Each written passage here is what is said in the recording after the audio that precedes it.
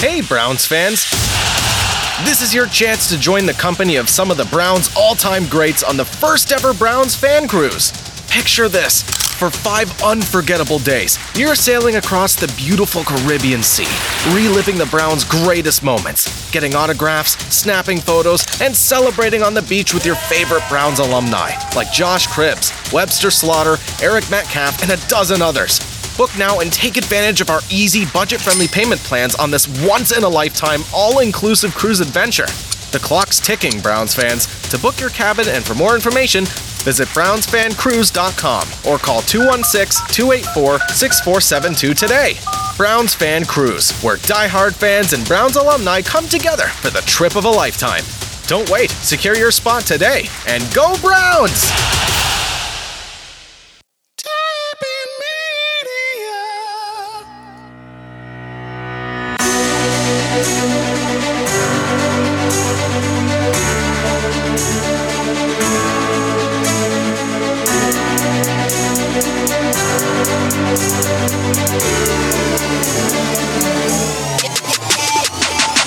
It's time for the Burning River Sportscast. The NFL is officially back and Week 1 is in the books. And is it too soon to say the Cleveland Browns are back?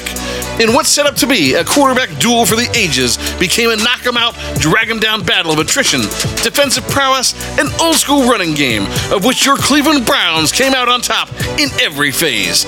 In what could not have been a better start to the year, I do have one lingering doubt, but a kicker sure isn't one of them. And we'll break down the rest for you next on the Burning River Sportscast. Don't look at Strawberry like that.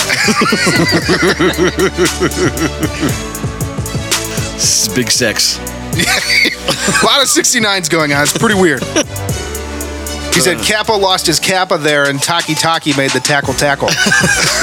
Yeah. Look, here's the thing. Nick Chubb is God's gift to man. Period. That's true. I mean, I'm not going to argue. If you aren't just soaking this in as a Browns fan every I thought you were week- going to say if you aren't just soaking wet right now. John Goodman is, without a doubt, the greatest American actor of all time. If there was a Mount Rushmore of actors, American actors, it would just be 4 John Goodman faces right in a row. Absolutely. I can't argue with that whatsoever. Did you call them the 49ers? Like the horny Niners? Like horny. I don't think I did, but maybe I did. 49er, 69er? Yeah, right. maybe. Here we go, Brownies. Here we go. Welcome into the Burning River Sportscast, presented by Tappan Media and brought to you by the Cleveland Browns Fan Cruise. I'm your host, Kenny Thunder, joined again by my cast of thousands, including the recently circumcised Red Hot Ronnie Jams and our trusty board op who rode here on a horse with no name, the Big Bone Man. Big Bone, how's it hanging? Oh, it's hanging long and heavy. Okay. It's got graphic to start. Back to Red Hot. 2 questions. If you could talk to one former Browns player this week, any player on the planet, who would it be? Big John Hughes, no question. Okay. Absolutely. Number 2. If you were as Big John Hughes, what's the first thing you'd go do? Oh, man. I don't know. You put me on the spot. You don't know. He doesn't know If what I was he's as doing. big as Big John Hughes, I probably... If you were just a mass of humanity, you could do anything you wanted. I'd probably sumo wrestle you. That seems like a weird thing to do. Because you're the biggest man I know. This is no longer fun. No? You don't want to? You afraid you'll lose? I think what I would do is like dress Christine up in skimpy clothes, and then whenever anybody looked at her, I'd just beat him into the ground. Hey, what are you looking You at? looking at my girl? You looking at? Don't look at her. Don't be looking. Don't look at her. Don't look at Strawberry like that. Oh, man. What just happened? By the way, I want my foreskin back. We all do. We all do. Oh, man. But anyways, you can find our podcast wherever you get wherever you get podcasts. I'm talking Apple Podcasts, Spotify, Stitcher, Google Podcasts, Amazon Music, Pandora, iHeartRadio, Pocket Cast, Castro, Good Pods, and so many more. And don't forget to subscribe on YouTube, the only place that you can find our video podcast. And check us out on Facebook, Instagram, and TikTok. Our handles for all of those social medias is at Burning River Sportscast. And we are also on X, the artist formerly known as Twitter, with the handle Burning River Pod. While you're at it, go ahead and check out our merchandise, www.thetapinmedia.com/shop. We've got shoes, hats, mugs, mouse pads, shirts, shorts, flags, phone cases, and so much more. The cruise line has dropped, so you can get yourself ready for the Cleveland Browns fan Swim cruise. trunks. Hell yes. So make sure you check that out along with everything else that we drop. Actually, we'll probably have a new drop this week because, Cleveland is Cleveland. Cleveland is Cleveland. Anyway, so we got a big show planned for you tonight. Interview with the Pittsburgh Browns backers. Browns backers organization located behind enemy lines in Pittsburgh. How do they survive? I don't know. We'll find out, I guess. We have the Week 1 recap of the Browns slaughtering the Bengals. We've also got an interview with another Browns alumni that will be joining us on the Cleveland Browns fan cruise in the second half of the show. Today's guest, Big John Hughes. Big John Hughes. No, it's like I saw the future. Oh my goodness. Wow. And then finally, we're going to preview the Week 2 matchup, Monday Night Football matchup with the Pittsburgh Steelers. So, without further ado, let's get into the Burning River news story of the week. Good energy today, guys. Good energy. Man, we are lit to start this. Good energy. Feeding off of it. Okay, so as of 9/6, that's September 6th, the nice. I like that you put the Bombers, the Bronx Bombers. They won 4 straight games leading up to that date, as well as 7 of their last 8, and the hot streak has gotten their record back up to 500. So as of 9/6, they were 69-69. This is a special moment because it's the first time that they were 69-69 since 1969. 69-ception. This is big sex. Yeah, a lot of 69s going on. It's pretty weird. So it's an extra sexual day there in New York. And everybody should be 69ing. Wine them, dine them, 69 them. Hell yes. All right. All right. Well, top of the morning to you. Okay. Oh, sorry. My Irish came out. I came back from Ireland and I forgot. Good morning, Thomas Shelby. Yeah. All right. Anyways, that takes us to the Week 1 recap.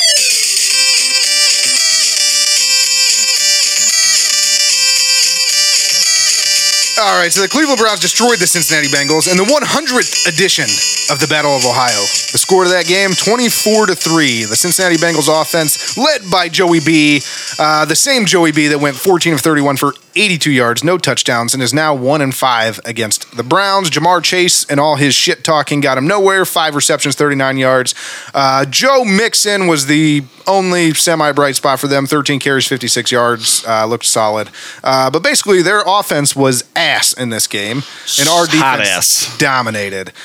So we're doing things a little bit different this year. I'm going to run through the stats pretty quickly, and then we'll just have some discussion around the game.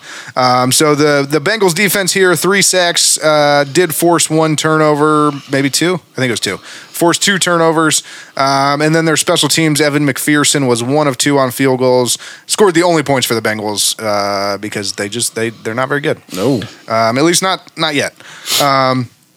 That takes us to the Cleveland Browns. Our offense, led by Deshaun Watson. He was 16 of 29 for 154 yards, 1 touchdown, 1 interception, 5 carries for 45 yards, and a touchdown. So a little bit more rushing prowess than our former quarterback, Baker Mayfield. But other than that, it was pretty much a Baker Mayfield game. Jacoby Brissett was our former quarterback. Obviously. Before that, the guy that Deshaun Watson is replacing. He replaced Jacoby Brissett. I fucking hate you. I hate you. Did he not? Did he not? Yes, he did. Okay. Thank you. Thanks, Captain. Next up, the man. Like, I don't know what else I could say about Nick Chubb. He just, I don't know. He's the best there is. He's the best there ever was. 18 carries, 106 yards, 4 receptions for 21 yards, which is really cool. We'll talk about that a little bit later. But the fact that they're getting him involved with the passing game more. He did lead all Browns in receptions. So that's cool. Jerome Ford spelled him in this game. He did have another fumble. He's not looking good. So the more Jerome Ford fucks it up, the more we're going to see Nick Chubb get carries. Yeah, so that's definitely a concern heading into the rest of the season. I don't think so. What they do at back or running back. Well, yeah, that's a concern. But for me, it's the opposite of a concern because it means more Nick Chubb. So Okay. the wide receivers, Moore showed up or showed some flashes in different parts of the game, but it was tough to get the passing game going in this with all the rain, and nobody eclipsed 50 yards. So there's that. But the defense was the star of this game. Jim Shorts. Hell yes. They looked phenomenal. A lot of energy from start to finish. Jim Schwartz was running up and down the sidelines, helping to keep that energy at a high level. They were confident, they were disruptive, and they were relentless. So I hope this is what they look like every week, because if they do, the Cleveland Browns are going to be a problem this year. Definitely the whole problem, and that's regardless of what the offense looks like, because this defense was stellar. And that defense was led by Myles Garrett. Him and Agbo both were able to get a sack. Garrett was all over the place. He rushed from inside linebacker 4 times in this game. On those 4 rushes, he had a sack, and then the other 3 plays, Joe Burrow threw incompletion. So just to put that into perspective, he had only 21 inside linebacker snaps in his previous 6 seasons. So he this is if this is the usage we're going to get, I love it. I love the creativity from Jim Schwartz, moving him around. And Miles says this is now the standard for the defense. So a couple more stats, and then we'll get to talking about the game here. You guys can jump in. Stats are taking too long. Let's just talk about it. So as you see fit, just jump in. Yeah, so look, here's my takeaway from the game. This defense, like you said, played phenomenally. The defensive line, I think, was the biggest thing that stood out to me, because it wasn't just Miles. Miles looked great, and they did have him all over the field, which is cool. I think he relishes the opportunity to rush from the inside a little bit, whether it was from a linebacker spot or from right up on the nose tackles there. So just having him move around. But the other thing is, the other guys on that cast of defensive linemen now are players. I don't, Joe Mixon is a good running back, not necessarily a great one, but they didn't have a ton of trouble containing him during the day. I would say the other thing that stuck out to me, which I just have not seen with the Cleveland Browns team in my lifetime, and maybe this was just me. You'll have to watch for this in the next couple of weeks as well. But pursuit angles. This was the most disciplined team I've ever seen with pursuit angles to the ball, as they tried to get the ball around the edge a couple of times, or tried swing passes and things to Jamar and T. Higgins, and it was just they were beeline to the ball. This wasn't a bunch of guys that were just trying to stay out and stay in the area of contain. No, this was attack the football. Which is a huge difference from what we've seen over the Browns defense for the last few years. And it's actually a really good point, because the next person I want to bring up here and highlight on this defense was Grant Delpit. Absolutely showed up in this game. Sure did. Was literally everywhere. 8 tackles, 1 pass defense, 1 QB hit, 1 tackle for loss. And we finally saw the Delpit that we've been waiting for. And I think the rest of the secondary played well, too. I mean, I think they fed off of each other, because Zell looked fine coming off concussion. He looked great in coverage a couple of times. Yep. I mean, those receivers were tied up all day long. Emerson continues to make plays. He almost had that pick on the sideline there with the toe drag. So a lot of optimism, I think. And this was without Juan Thornhill, who was a late scratch, playing at all in this game. So McLeod came in and played quite a bit at the other safety. Which was crazy, because when we first picked up McLeod, right, at that time we didn't have Juan Thornhill. And we were all excited about him being the starter. Yeah. So, I mean, the depth on this team, and you pointed out there with him coming in, and we don't miss a beat, because we've got a phenomenal backup playing free safety for us that can step in when Juan Thornhill goes down. And, yeah, I mean, it was amazing. Amazing to see. And I think with that cast, I think with the defensive line, if they can apply pressure like that all year, like you said, they're going to be a problem, because it's going to give those defensive backs time to get in position. And they can play aggressive, jump routes. Absolutely. And then I think the other really good, the positive for the defense in this game is The linebackers were where they were supposed to be. I'm not going to talk them up like this is the best linebacking crew I've ever seen in football, but there wasn't. I wasn't like these guys are a deficit Like, this where week. the hell did that guy go? Yeah, Like, I mean, Taki JOK played well. Yeah, we even had a Taki call out by whoever was commentating the game. Oh, that's the best call out. I sent it to you. He said, what did he say? He said, what was the guy? Kappa. He said Kappa lost his Kappa there, and Taki made the tackle. Yes. It was one of the best calls I've heard in a while. That being said, this defense is what carried the day at this against the Bengals. I think what was more concerning was I don't want to get overly excited and believe right away that this is the new Browns, because I think in large part their effort, not that it was bad, it was awesome effort, but I do think that Joe Burrow was hampered significantly by the leg injury. So you think it might have been more we smell blood in the water than necessarily like we can expect this? Yeah, I mean, if they can do this every week in, week out, great. They're going to be a huge problem for everyone in the league. But I just want to be careful that we're not overzealous week one against a guy who didn't play at all in the preseason, who missed 31 days of camp, who obviously was looking like he couldn't move very well in the pocket. He couldn't throw the ball a whole lot. They ran a lot of screens and things early. And if you watched him throw, he wasn't even throwing the ball. He was just shot putting it. And he just was not comfortable back there. So you mean to tell me you're not ready to say Super Browns, Super Bowl, Super Browns? No, I would never say that, because that's not a thing on our show. But we'd be stealing from another show. But far inferior show. I'm mad. I just think let's look. The defense played great and it looked great, but let's not get carried away just yet. I want to see it against other teams throughout the year. I want them to sustain what they did against this team. I mean, I think what was most important was they were able to wrap these receivers up. So whether or not Joe Burrow could throw the ball or not, and apparently it was a monsoon. The receivers were held in check all day long. So even if Joe Burrow was able to get a pass off, it wasn't going anywhere. But come on, this is Joe Burrow, $275 million quarterback Joe Burrow. He threw for 82 yards. This is the worst he's ever played in his entire career. So yeah. I have to imagine the next time we see Joe Burrow, things are going to be very different for them. Better for him, not just different. I will say on the offensive side, Nick Chubb again carries the day, 100 yards rushing. We'll talk about him again in a second. He's just an automatic 100 yards anytime you give him the ball. All he's got to do is get the rock. And we've always said he has underrated hands, and they should throw him the ball. Oh my God! If they keep throwing him the ball, I will be full Chubb every game.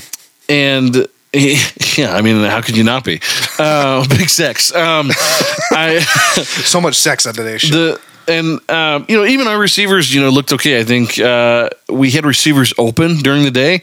What was frustrating was Deshaun's inability to get them the ball. He was having a lot of trouble hanging on to it. He was having a lot of trouble, and so was Joe Burrow. So I'm not going to get down totally on Deshaun about that, because there was something weird going on that we weren't able to see from the TV screen. But what I can tell you is that it was 70 degrees. There wasn't a whole lot of rain in the forecast, and it did rain quite a bit. But it's September in Ohio and Cleveland. And if the weather and the elements are getting to you in September on a 70-degree day when it's wet, that makes me nervous for November and December. Always talking about the silver lining. I love that. I'm just saying. If you look at Thanks for bringing it back to earth. I was on cloud 9. We dominated the Bengals to open the season, and Kenny comes here and shits all over my party. If you look at the AFC North quarterbacks this year, in week 1, Deshaun Watson's performance was 3 out of 4. 4 was Joe Burrow. So the other quarterbacks in the division played better. Pickett played better? Even Kenny Pickett played better. Damn, that feels bad. Yeah. Because he's trash. Because he's absolute trash. Which we'll get to. But rounding out the Browns, special teams, Dustin Hopkins. He's here and he's perfect. 3 out of 3 field goals, 1 for 1 extra point. And just so you guys know, in case you didn't know already, there is someone... In case you didn't know. Just shut up. There's someone that is acting like Dustin Hopkins on X, the artist formerly known as Twitter. They got kind of this account, and they've only put 6 posts, but basically the account is dedicated to saying "You're welcome, Cleveland" every time he makes a field goal, and it was hilarious to follow throughout the game. It's pretty funny. Look, it was good that the special teams unit made their kicks. Thankfully, this wasn't a game that we needed them, but it was just nice to see the ball go through the uprights. Yeah. So, following special teams, we have coaching. We do talk about coaching quite a bit on this show because I think people don't understand how much coaching goes into winning and losing. Like they think the players control everything, but coaching is a huge part of it. So we want to touch on that. Not touch on the coaches, just touch on the subject. You want to touch on Stefanski? Stefanik, as we typically call him, because we have no respect for him up to this point. He actually.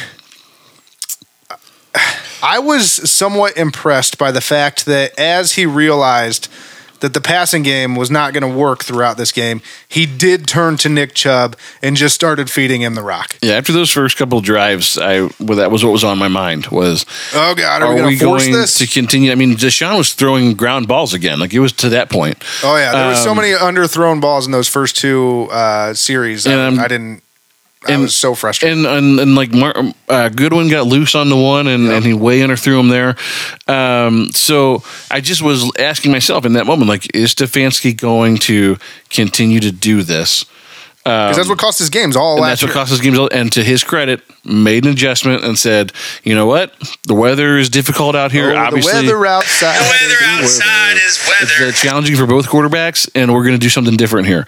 And they did. And that was all she wrote because the momentum changed when Nick Chubb started running the rock. Yeah, absolutely. And it never went back. I never felt like we were going to lose that game after Nick Chubb was the focal point of the offense. So I'm going to do this for 1 week at least, and we'll see how next week's game pans out. But for 1 week, we're giving Stefanski back his name. He is Kevin Stefanski. Kevin Stefanski, he's back. So he's back.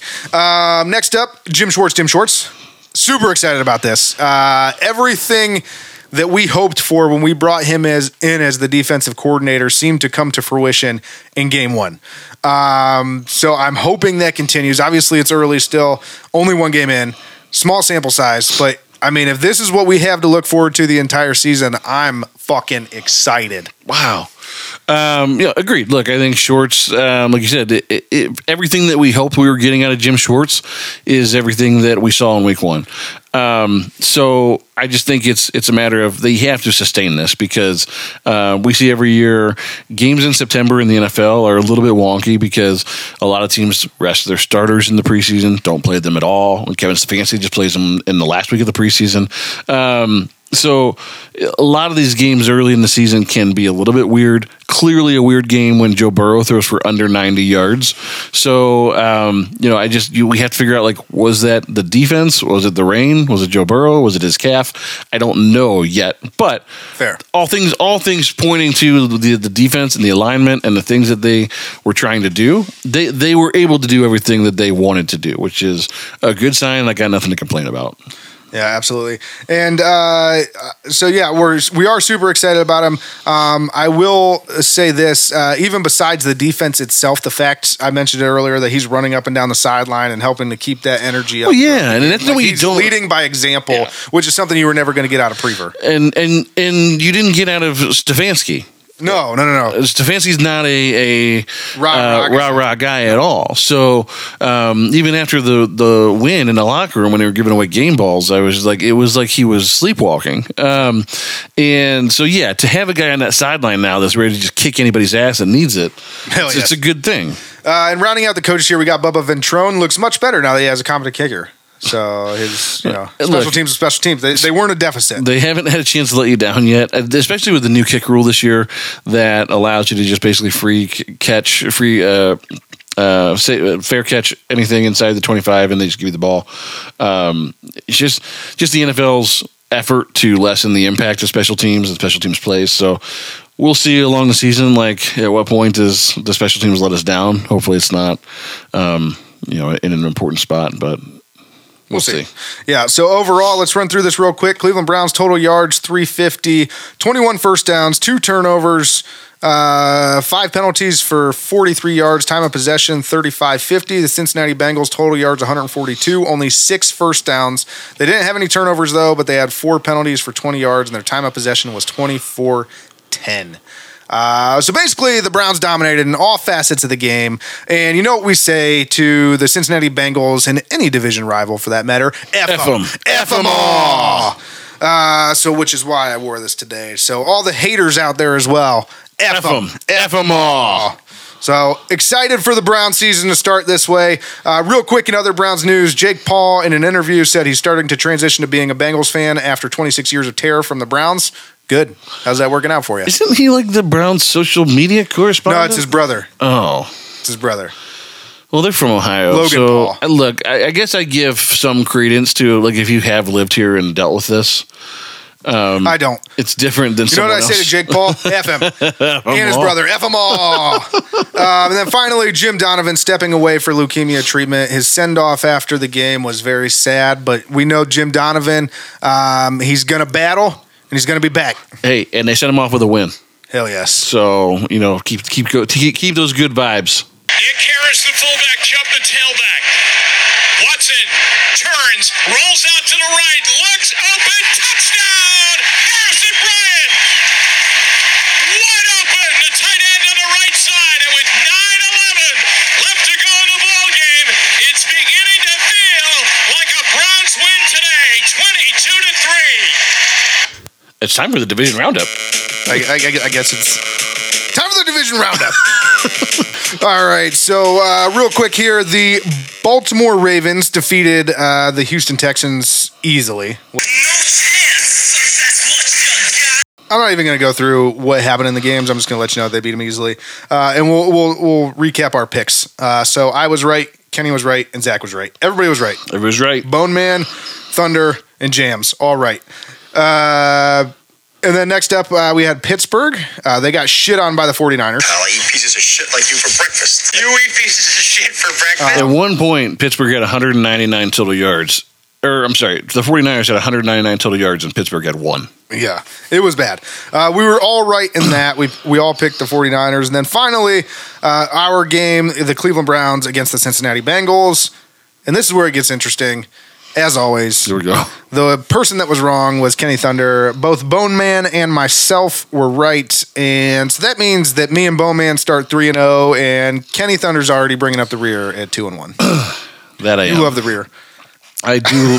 Big six. Look, I call him as I see him. I thought Joe Burrow was not going to have the worst game of his career, but he did. So, And here we are. but look, I'm never upset to be wrong about a Browns win. So look, if I lose by as many games as I pick the Browns to lose each year because they win each week, then I guess I have coming to me what is coming to me. Yeah, which we'll find out what that is. I don't know. We'll talk more about that in King of the North. But anyways, that leads us to the Burning River Sportscast Dog of the Week. Doesn't matter, man. You got to play tough people in the National Football League. You got to be ready, and we got to be the dogs that we are every time we step on there on Sunday and be ready to attack and don't stop until. All right, so who else here? You already know who it is. He'll probably be the Dog of the Week at least 50% of the season. Nick Chubb. The dude ran for over 100 yards. We mentioned it earlier. He had 18 carries for 106 yards and added 4 receptions for 21 yards. Did not find the end zone, but it didn't matter. He kept the offense going all night long and helped us dominate the Cincinnati Bengals. I didn't like that. It felt intentional that they would get down to the 1 or 2 yard line and Stefanski would then throw the ball for the touchdown instead of letting Nick Chubb just tote it. He's, air raid offense. He's got to show him. Look, here's the thing. Nick Chubb is God's gift to man. Period. That's true. I mean, I'm not going to argue. If you aren't just soaking this in as a Browns fan every I thought you were week- going to say if you aren't just soaking wet right now. That too. You should be so wet and so hard. Because if you are not just enjoying this time to watch what is an absolute generational talent play for your football team, Dude's unreal. you're never going to see. It's going to be decades before you see somebody look this good in brown and orange. Legitimately insane. I watched the games, and there are actually times in an NFL game where he looks like he's playing against Pee-wee kids. He's just so good. It's just stupid how good he is. But yeah, so Nick Chubb, Week 1's Burning River Sportscast Dog of the Week. Woof woof. And that leads us to Around the NFL.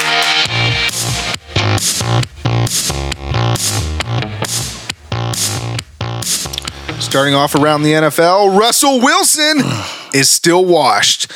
Before I get into him, actually, I would like to say that we have a big Russell Wilson fan that has joined the podcast recently. The Big Bone Man took Russell Wilson about 12 years in a row in our fantasy football league, and his team name is historically Russell Will Tussle. Would you like to comment on that, Bone Man? Russell will continue to tussle. He'll be back. I still love Russell Wilson. I think he's going to have a good year. Oh, wow. I think he's going to surprise some folks. Well, just so you know, he's still washed, and he started off the season like trash. They lost to the Raiders 17-16, and he only threw for 177 yards. Hold on. That's 25 more than Deshaun threw for. Listen, let's not go there. Deshaun won, though. So, and here's the deal. Russell Wilson, he's just not that good anymore. I know, Bone Man, you like to say he's going to bounce back. You can have your opinion. Your opinion's wrong.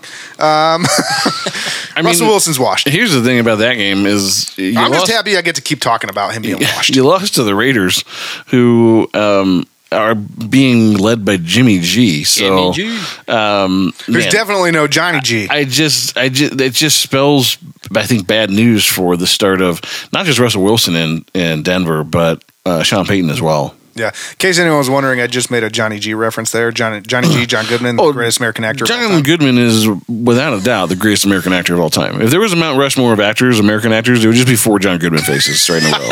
Absolutely. I can't argue with that whatsoever. No, no one can. Yeah, so like I said, Jimmy G, no Johnny G. Next up, the Giants get shit on by the Cowboys 40-0. So starting this year, the Giants are starting this year in much different fashion than they did last year. And I think it's safe to say, sure, he might have a couple good games here and there, but Daniel Jones, not that good.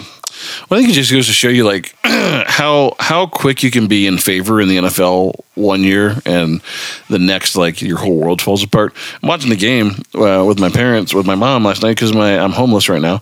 Yeah, when is your house going to be finished? Ever? It's a few weeks, hopefully, so we can come back and live here. And she's like, "Who is like this is embarrassing?" I was like, "I agree." She's like, "Is this team not good?" And I was like, "Well, they were in the playoffs last year. I don't really have an explanation for you. Like, they're why the team this year that goes from playoffs out of the playoffs. Yeah, like how are you so bad? I don't know. I mean, it doesn't make any sense. I don't believe the Cowboys are that good, but they're not bad. I think the Cowboys are going to probably make some noise this year. They'll be a playoff team probably, but they just won't make it very far because they never do. Fair. Yep. And I will say this about Daniel Jones. I just said he isn't that good, which I stand by, and I will continue to stand by. But Daniel Jones is legitimately poor man's Josh Allen. He does everything that Josh Allen does, but not nearly as good. His hair is definitely not as good. Like nothing about him is as good as Josh Allen, but he's their quarterback. So he got a second contract. Yeah, I guess. Speaking of quarterbacks, though, we'll move on to a good quarterback. At least when he's healthy. Tua is back to playing at a really high level.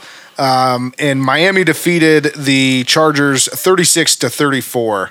Hell of a game. It was a great game. And in this game, Tyreek Hill went off. 11 receptions for 215 yards and 2 touchdowns. I've got him in fantasy. And he says he's breaking the receiving yards record this year, and I would say that he's off to a pretty good start. I don't understand this Miami team. I know Tua was good in college, and he's good in the NFL, I guess. I just, like, I don't look at Tua and think, this guy... He's going to beat us. This is the stud quarterback of the NFL. But he keeps 460-some yards yesterday. The crazy thing is, too, is I agree with you. Like, I don't think in my head, like, oh, man. I don't think of him Tua really scares me. As one of the top quarterbacks. But then when you think about it, when he's been healthy, he's been phenomenal. Yeah, when his brain hasn't been mush, like, he's been great. Yeah. I just wonder, like, how long before his brain turns to mashed potatoes again. What's the over-under, Bone Man? On what? games that Tua will play before he gets another concussion. Yeah, now you're being clear. Sorry about that. Have you had a concussion? Are you concussed over there? I might have some CTE. Nice. That's very possible. You were middle linebacker at 178 pounds. I took a lot of hits to the head. So what is the over-under? 7 games. 7 games. That's what you're giving him. I'm going to take the over. I'm going to say he makes it 8. I'm going to say he makes it 4. Wow. All right. Well. 9:41 p.m. Okay. 9:41 p.m. Okay.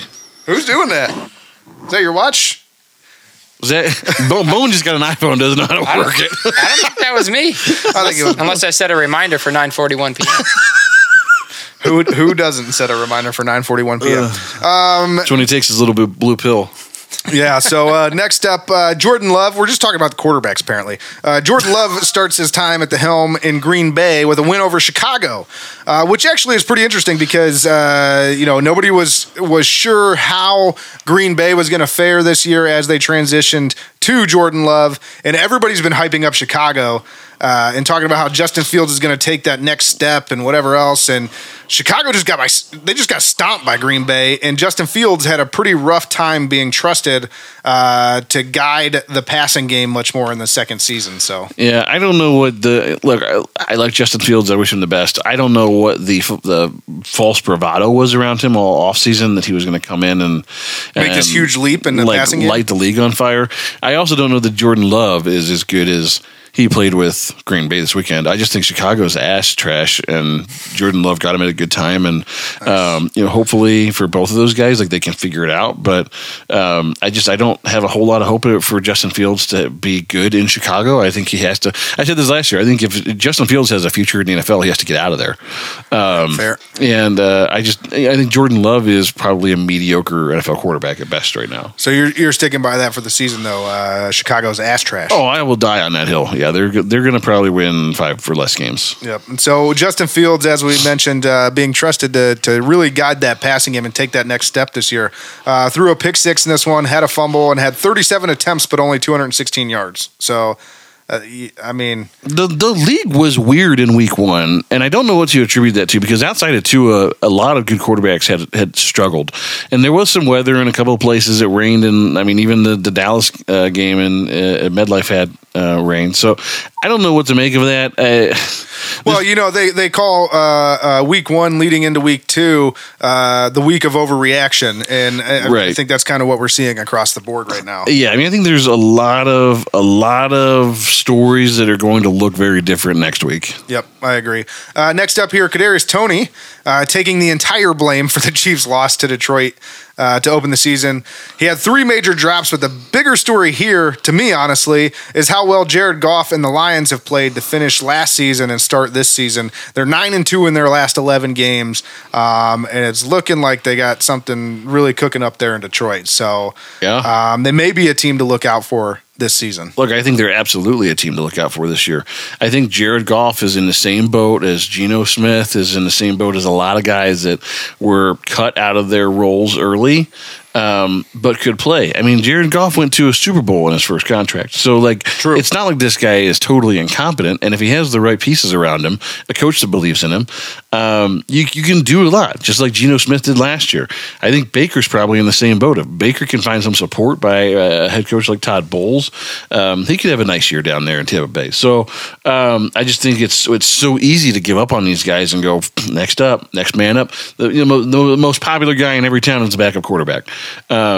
So I mean, even here, people are like, "Yeah, DTR, go for it." DTR, yeah. $230 million guaranteed into Deshaun. Let's just let this rookie play. Get out. But so I just think I think Detroit is definitely I don't think they're a sleeper team at this point. I think Dan Campbell has a team playing a really, really good football. We all made fun of his opening press conference where he said that they were going to bite people's kneecaps off. But that's the culture that he's built there is hard nosed, tough ass. We're going to kick you in the teeth, and I love it. I'm here for it. Yeah. So shout out to my dad because he's a huge Detroit Lions fan. So I'm sure he's really, really excited seeing this. My dad was born in I think Cadillac, Michigan. So grew up watching them and loves them. But GM Town, baby. Yeah. I also would say that I had my season-long pick'ems with my friends, and I did pick Detroit to win that game. So hell yes, that's a good. That's a bold thing to start out with. It was a bold pick. Yeah. But anyways, next up here, as if we didn't talk about quarterbacks enough, it's been all about quarterbacks around the league. But the big 3 rookie quarterbacks had their debuts, and Anthony Richardson looked by far the best. The Colts hung tough with Jacksonville for most of the game, which Jacksonville has a solid team this season, and everybody knows it. And so it was an accomplishment for Anthony Richardson in a Colts team without Jonathan Taylor that really doesn't look great even on paper to hang with them for as long as they did. And then just on the other side of that, Bryce Young and CJ Stroud both had lopsided losses to their respective opponents and didn't look good at all. So, well, yeah, I would say Jacksonville is probably the top pick coming out of the AC South this year. So they're a good football team. Most people expect them to be a wild card or playoff contender. Anthony Richardson, look, I mean, the dude is just a freak athlete. So I think in the short term that bodes well for him because as you're figuring out the pro game, he can lean on that a little bit. He can lean on that, but ultimately, just like with Deshaun or any mobile quarterback, like you're watching guys like Jalen Hurts and some of these guys, and you just say like, how long can you continue to play like that? Because at some point, if you're going to play in the league for a long time and be one of the best there ever was, you have to learn to throw from the pocket. It's mandated. You can have a nice career, but it's going to be short if you're going to play physical football like that. And Anthony Richardson could get away with that for a while, but he's going to have somebody teach him to play quarterback at some point. Speaking of which, it was actually a really classy move after the game. Trevor Lawrence, it was caught on the microphones when they were meeting at midfield. He basically told him like, hey, you know, the NFL is a different game. The hits feel different, so you need to learn to get down and protect yourself. Yeah. So it's just a classy move to give that advice, especially to somebody that you're going to be playing multiple times each year, right? Maybe Trevor Lawrence will take him under his wing. Maybe. But look, I would say this too about Bryce Young and CJ Stroud. I think they both have the higher upside because I think both of them are capable from playing from the pocket and being more cerebral as a quarterback, whereas I think Anthony Richardson he can do anything. I think that eventually that'll get you into trouble. Yeah. So that'll do it for Around the NFL. Next up, we've got an interview with the Pittsburgh Browns backers. And in case you guys didn't know, we're going to be doing an interview each week with a Browns backers organization from the area of the team that we are playing. The only exception to that is the division rivals. We will do an interview with the Browns backers organization from their respective areas on the weeks that we're away playing division rivals, and on the weeks that we're home, we will interview a Cleveland-based Browns backers organization. So Browns backers all season long, and this week we have the Pittsburgh Browns backers. Paul! Yeah. We get to talk to Paul next, courtesy Riverside FM. Powered by Riverside FM. All right. Thanks for joining us, Paul, from the Pittsburgh Browns backers. Obviously, you're based in Pittsburgh. We're terribly sorry about that. Ground zero there. But can you tell us a little bit about the chapter over there, when you guys were established? What's your viewing location, members, those types of things? Okay. Yeah. So this is a little unique to be in Pittsburgh for a number of reasons, which I'll touch on. But we've switched viewing locations for various reasons. But I started the club back in 2000, and I've been the president ever since then. We have about 500 active members. We are currently meeting at 202 Hometown Tacos in Bellevue. I know it sounds wonky, but they have TVs for us, and we've had this is our second year there. So some of the unique things about being in Pittsburgh, you asked about charity. We do have a charity, and we have raised money, but it's very difficult to raise money the old-fashioned way if you're a Browns backer club in like San Diego. Yeah. We're not having a car wash because people are not stopping at the Pittsburgh Browns backer car wash. So we face a lot of challenges because of that, and get bounced around a lot with locations. 2 years ago, we had a really great location, but because it's the success of the Bills, we kept shrinking our TVs that they would put on the Browns game, and the Bills fans just overtook us, basically. So that was a bummer. But that's the kind of challenges we face. Gotcha. And you said over 500 members. That's quite an organization you guys got going over there. I would say active members are probably more under 200. Okay. Well, it's still impressive being that you are behind enemy lines and right there in the heart of the team that we hate most. Yeah. And so, first of all, I guess, great hearing about your chapter and everything. But I just want to ask you, how did you think that the Browns looked this past week against the Cincinnati Bengals? Yeah, I was absolutely thrilled. I mean, I haven't seen the Browns play such a complete game. I mean, Deshaun looked okay. He was good enough to win.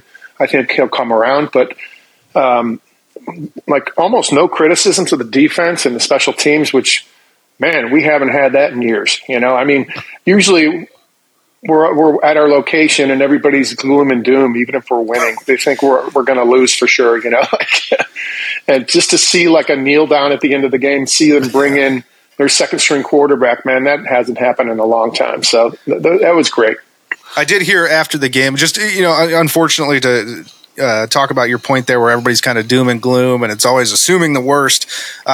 It does suck that we feel that way sometimes, but this was the first game that I can remember, and I heard this on the radio earlier this week, and I agree, or after the game yesterday, and I agree with it, that, on third downs especially, we were out on the field, the defense was out on the field, and I couldn't help but thinking pretty much every time, I was like, we're getting off the field. It's happening. We're getting off the field, and the offense is going to be back out there. And I can't remember the last time that I felt that way watching a Browns game. So I agree 100%. Yeah. Now, Paul, are you a transplant, or did you grow up in and around Ohio, or have you always been in the Pittsburgh area? No. So I grew up I went to Cleveland Heights High for 1 year, and then I went to Solon. I went to college at Heidelberg College, and then I went to medical school in Toledo, and then I ended up coming to Pittsburgh for residency. And I just met a girl, and I stuck here. We actually live in a house that was built in 1877. It's so close to Heinz Field, you can hear like the calls. That's how close we are. Oh, wow. Acrisure Stadium now, because that's a cool name. That's right. Yeah. No, but that's awesome. That is really cool that you're out there still holding it down for the Browns. Do you have other like officers within your organization that try to help you put on events and things? Yeah. Yeah. My vice president mostly is Jeff. And we are really, the things that we can do are like raffles within the club, 50-50 within the club. It's really the only way, and selling T-shirts that we earn revenue, and to give to charities and to like keep the, website going and stuff. But yeah, I have some help, but we're admittedly not the most organized Browns backer club. Like when you look at somebody like Bud Genovese down in California there, he's retired. I'm still working. I have little kids, Yeah.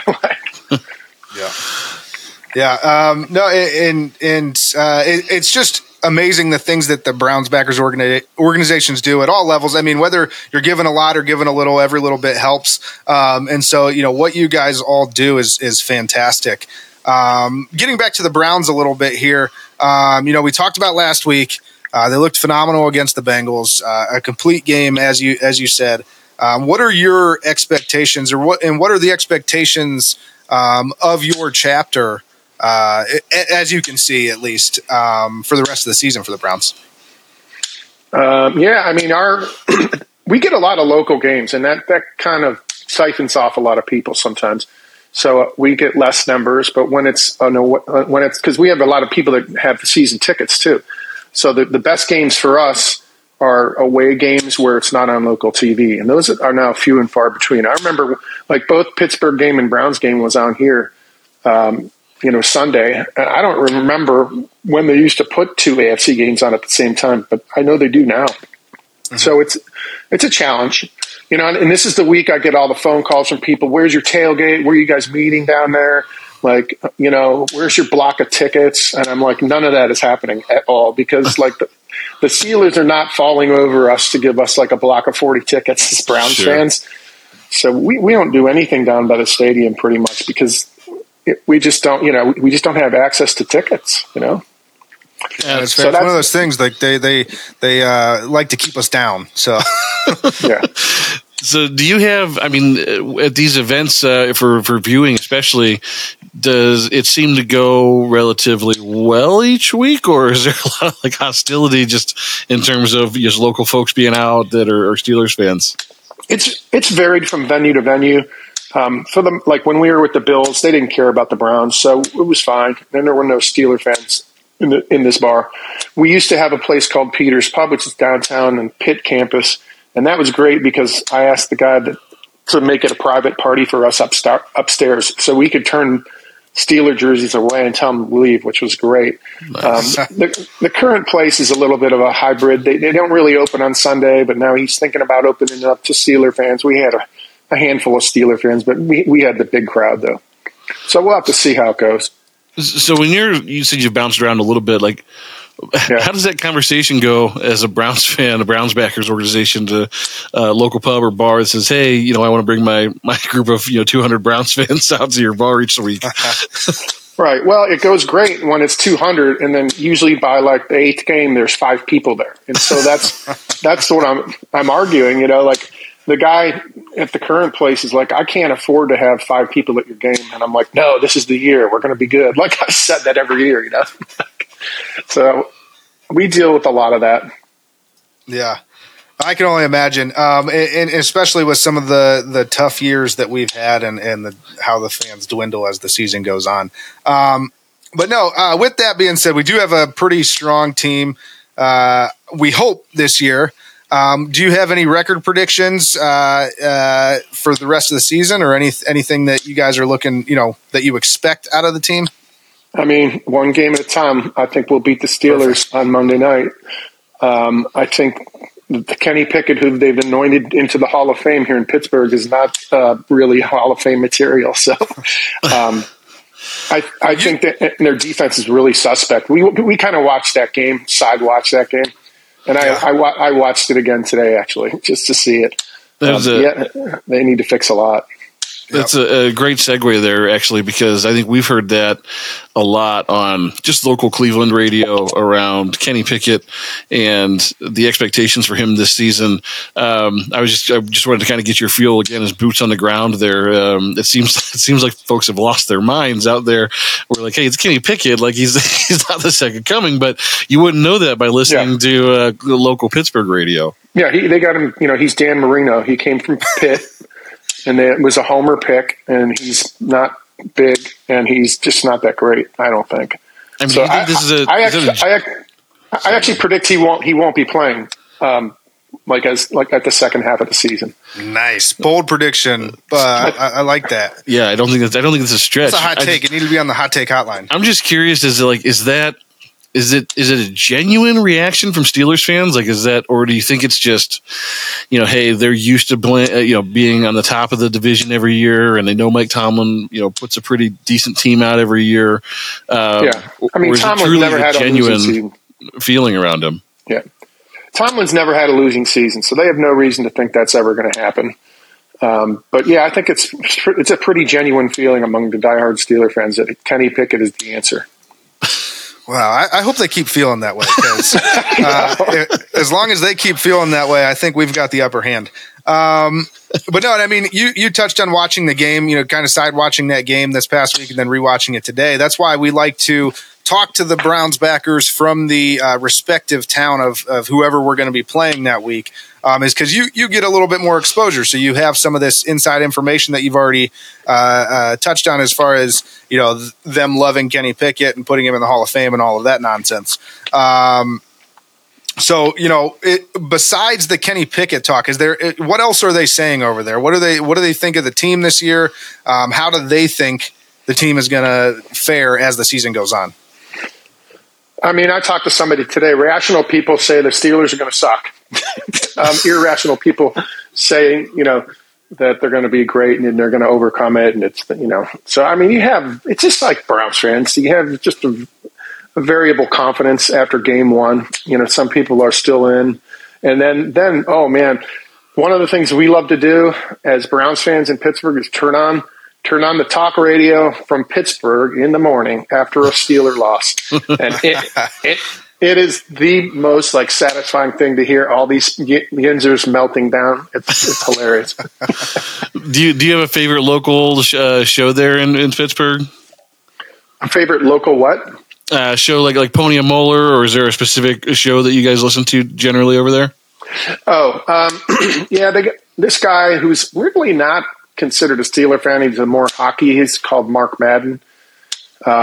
That's a big show. And then there's other ones. I'm not as into this as my Browns friends are. And I'd just rather listen to the Cleveland Talk Radio. We actually have, I don't know if I can plug a radio show. Can I plug a radio show? Yeah, you good. So this Monday coming up, we have the really big show, ESPN Cleveland, coming to our bar and broadcasting at 9 o'clock to 1 o'clock. And they're going to be there on Tuesday as well. So, and there's a big outdoor space at our bar. So it's a big deal for us. I'm not even sure I can make it, but that should be really awesome. Yeah, that's awesome. That is awesome. Yeah, I mean, no problem plugging other shows. I mean, we're equal opportunity here. We're all in the business, so we get it. But no, I mean, so speaking of the game coming up, obviously that's the reason we're talking to you. Do you have a prediction for the upcoming game? A score prediction? Yeah. I think it's going to look very similar to how we played the Bengals. They might score a 10, but we're going to score at least 24. That's my prediction. So an easy win for the Browns, and taking us to 2-0 to start the season for the first time since I don't know. I don't even know. I mean, all the signs are there. So based on how the Steelers did and based on how the Browns did, yeah, absolutely, it should recur. Yeah. Well, hey, Paul, I really appreciate the time that you've taken and joined our show here. Some really good insight for Pittsburgh and what we can expect from them and their fans this week. So before we hop off, I just wanted to personally apologize to all the Browns fans, especially in Pittsburgh, because we do on our show talk a bit of trash, a bit of shit. So I just want you to know that if you happen to come across a clip of us saying we don't give a damn for the entire city of Pittsburgh, Paul, we exclude you. We like you, Paul. You and your friends at the Browns Backers organization. None of what we have attributed to Pittsburgh or the Yinzers applies to you and your friends. I just wanted to, again, personally apologize, Gotcha. Make sure we cleared the air there, so that if you happen to see something, you aren't taking it personally, because we're on your side here. I appreciate that. Living here, just put in a plug for Pittsburgh. I've lived here more of my life in Pittsburgh, and I still love Cleveland to death. But this is a really cool city, and I cheer for all the other miserable teams, like their miserable baseball team. Their hockey team is not miserable, but I do cheer for them. So, but I just can't do the Steeler thing. Never. Never. Good. Don't ever do it. No, but again, thank you so much for joining us. We really appreciate your time, and we hope that you are correct, and we end up 2-0 after this next week. And we appreciate the boots on the ground out there, like Granny said, behind enemy lines. Keep doing what you're doing. It's awesome. Yep. Our T-shirts say Pittsburgh Browns Backers, and then I don't know if you can see it. It says toughest place to wear your colors. Nice. Is there a particular website or somewhere that folks could reach out and find your merchandise? Yeah, probably we're not all that sophisticated, and we're getting new shirts, so there's not really much to sell right now. But you can always go to PittsburghBrownsBackers.com. It gets redirected to another thing, but then you can get in contact with us, and we'll get back to you. Right now, we're very low on our current 2 styles of T-shirts, and we're currently in the process of getting another one, which will be awesome. Sounds good. Nice. We'll have to look into that once it comes in. For sure. So, again, Paul, thank you so much. Appreciate the time. Yeah, thanks a lot, guys. Thanks. I'm Paul from the Pittsburgh Browns Backers, and you're listening to the Burning River Sportscast. Go Browns.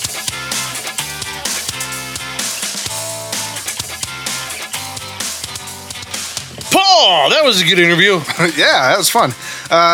It's got to be tough being behind enemy lines, especially in Pittsburgh. And being a Browns backers I feel for them. I mean, you think about last week, the guys we talked to out in South Euclid and how much they were able to do in the community.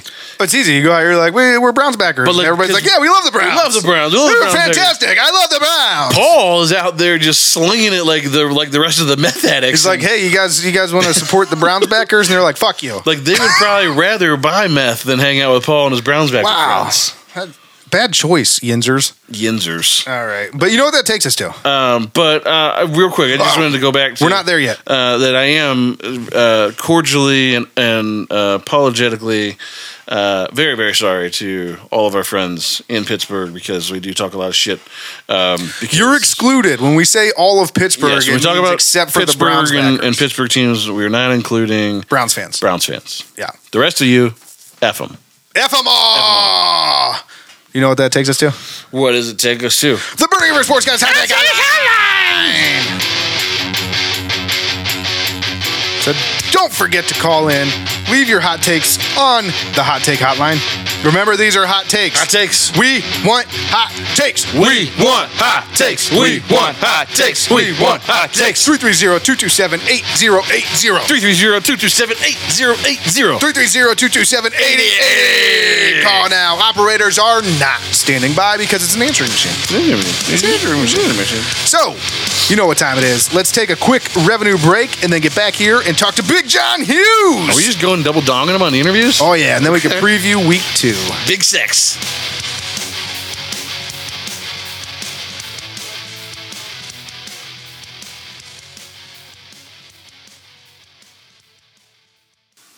Towpath Distillery. Towpath Distillery, an award-winning craft distillery located in Akron, Ohio. Towpath Distillery focuses on high-quality spirits carefully made in small batches. Towpath's lineup includes an ultra-smooth, award-winning premium vodka, a small batch silver rum made from the highest grade molasses, an American craft gin made with 9 botanicals, and a blended straight bourbon made from corn and rye. Towpath Distillery, now available locally and in 46 states. Visit towpath-distillery.com to place your order online or find an OHLQ retailer near you. Towpath Distillery, handcrafted, award-winning, small batch, local, and family-owned.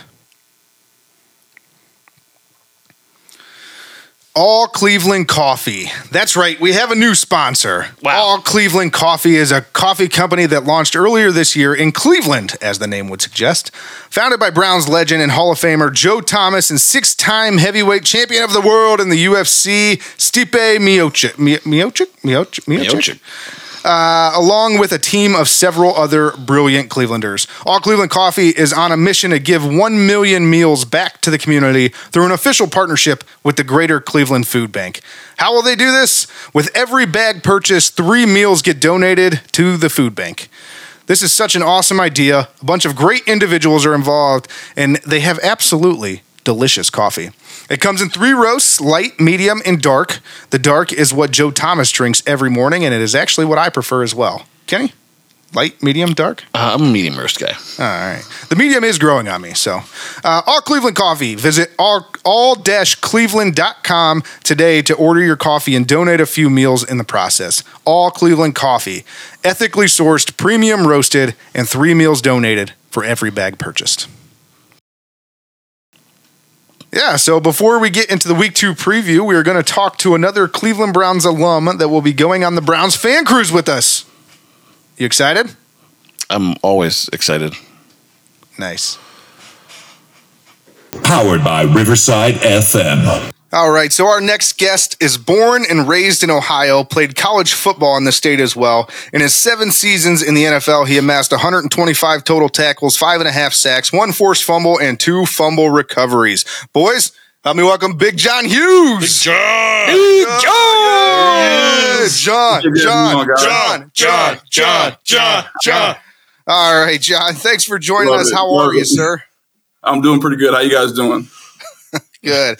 Now, before we get to some of the questions that we have for you, I do want to talk about one thing. You're going to be on the Browns fan cruise in March of 2024. It is confirmed. You'll be there soaking in the sun and having a blast with the fellow alumni and fans alike. And now I have to say, we are brought to you by the Browns fan cruise. We are the official podcast of the Browns Fan Cruise. We will be on the Browns Fan Cruise, and we will be emceeing all of the events on the Browns Fan Cruise, and we can't wait to share that Browns Fan Cruise with a Cleveland Browns alumni like yourself. So can you tell our listeners a little bit about the Fan Cruise and what they have to look forward to? Yeah, man, I'm really excited about it. I guess Seaside Events and the Cleveland Browns are doing a cruise, man, the first ever Cleveland Browns cruise, man. Super excited about it. It's going to be amazing.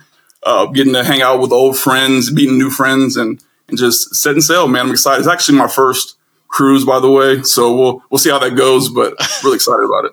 Me too, man. I'm a little nervous just because I don't know if I have my sea legs. But Yeah, you get seasick, do you?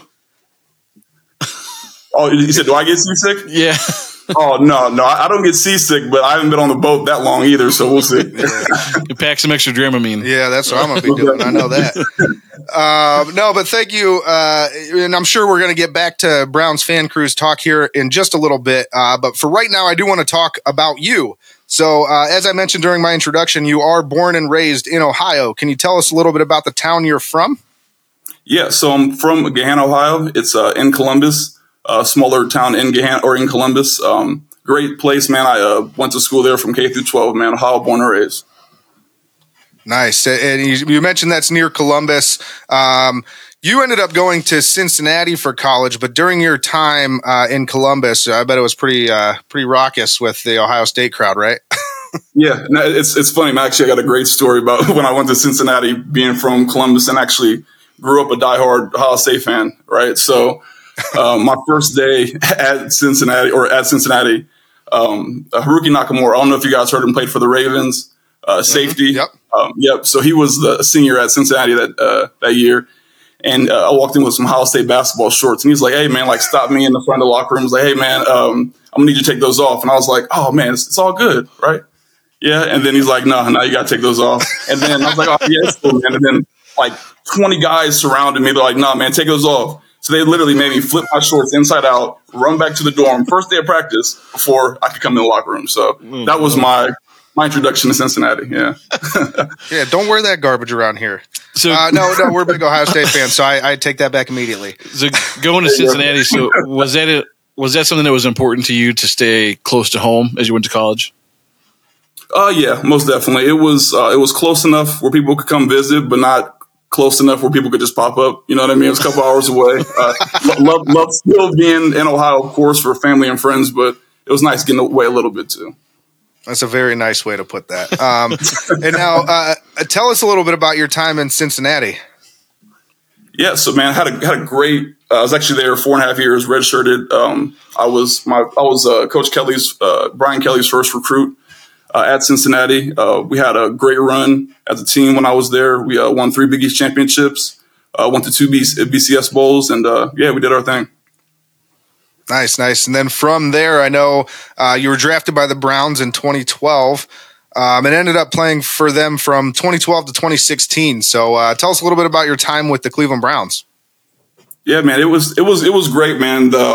Everything that around Cleveland, the sports, just kind of embodied that feeling of being in Cleveland. So as a Browns player, the fans made the experience that much more. You know what I mean? Especially being from Ohio, man, I loved every second of it. But yeah, being in Cleveland, man, it was great. I had a lot of great teammates along the way. Had a lot of different coaches, unfortunately, but it was a great time, man. Just wish we could have won a little bit more. How many coaches did you have in your 5 years with the team? Do you really want to know, or? I mean, kind of. Was it 3? So I had 4 head coaches in 5 years. Oh man. Right. Oh. So I started with Shermer, I had Chudzinski, Pedden, and then Ray. Oh, Chudzinski. Forgot about him. Oh, yeah. I'm sorry.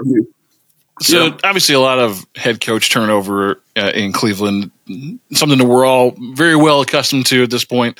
Do you have any other thoughts just around like why the team has struggled like it did? I mean, it's not like we haven't had talented players come in and out, not like yourself, but I mean, if you could point to one thing that has caused or was challenging just in your time in Cleveland.